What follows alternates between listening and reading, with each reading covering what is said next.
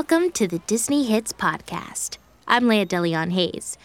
We have clear skies today at Disney Hits HQ. Those are perfect conditions for a trip into the clouds. All flights are booked, but that's okay, because I've got an endless supply of pixie dust.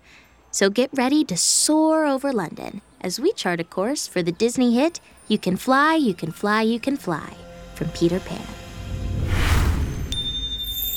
Think of a wonderful thought, any merry little thought.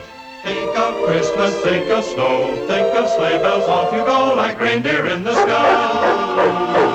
You can fly, you can fly, you can fly. London is so magical at night. Look, there's Big Ben.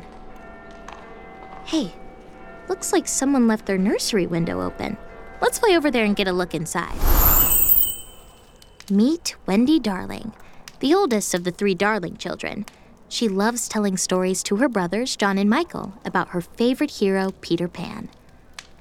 Mr. and Mrs. Darling think Wendy is too old to believe in stories like Peter Pan. But hey, wait a second. There he is. Yep, watch me now. Here I go. It's easier than pie. He can fly! He can fly! He flew! Peter has taken advantage of the open window in the Darlings' nursery to offer an invitation to Neverland, a magical place where you never have to grow up. The only way to get there is to fly. Hey, Peter, can you show us how? This won't do. What's the matter with you? All it takes is faith and trust. Oh, and something I forgot. Dust. Dust? Dust? Yup. Just a little bit of pixie dust. You hear that? That's Tinkerbell shaking pixie dust off her wings. The filmmakers use wind chimes to capture Tink's signature sound. In her book, Tinkerbell and Evolution, Mindy Johnson describes the pixie dust sound as a vast array of gentle bells. Now I see where she gets her name. Come on, everybody. Here we go! Up to Neverland!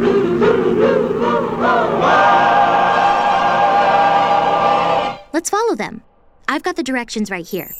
Second star to the right and straight on till morning. A lot happens in You Can Fly, from meeting Peter Pan to introducing Neverland. It's an important scene, and the filmmakers went through many versions to get it just right. According to the behind-the-scenes documentary, The Peter Pan That Almost Was, one version even included Nana the dog joining the kids on their journey to Neverland. If the moon is still awake, you'll see him wink his eye. You can fly, you can fly, you can fly. Sorry, Nana, but you'll have to stay back in London for now. Up you go with a high and ho to the stars beyond the blue. There's a Neverland waiting for you, where all your happy dreams come true. The end of You Can Fly is sung in part by the Judd Conlon Chorus and the Mellow Men, a vocal quartet that sang backup for some of the best artists of the day, including Peggy Lee, Bing Crosby, and Elvis Presley. There's a smile in your heart. There's no better time to start. The Mellow Men lent their voices to many Disney movies and attractions. According to Disney A to Z, you can even hear them as the voices of the dogs in the pound in Lady and the Tramp. You can fly, you can fly, you can fly, you can fly, you can fly.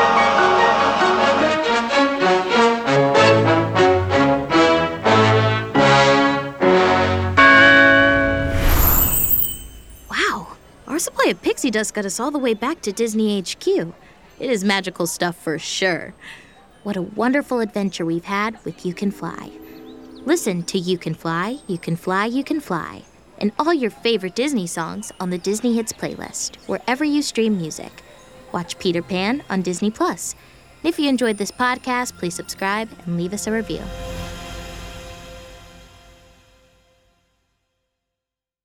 Join us on the next episode of the Disney Hits Podcast, when we have tickets to see the ultimate boy band, Four Town, in concert, as they perform Nobody Like You, from the movie Turning Red.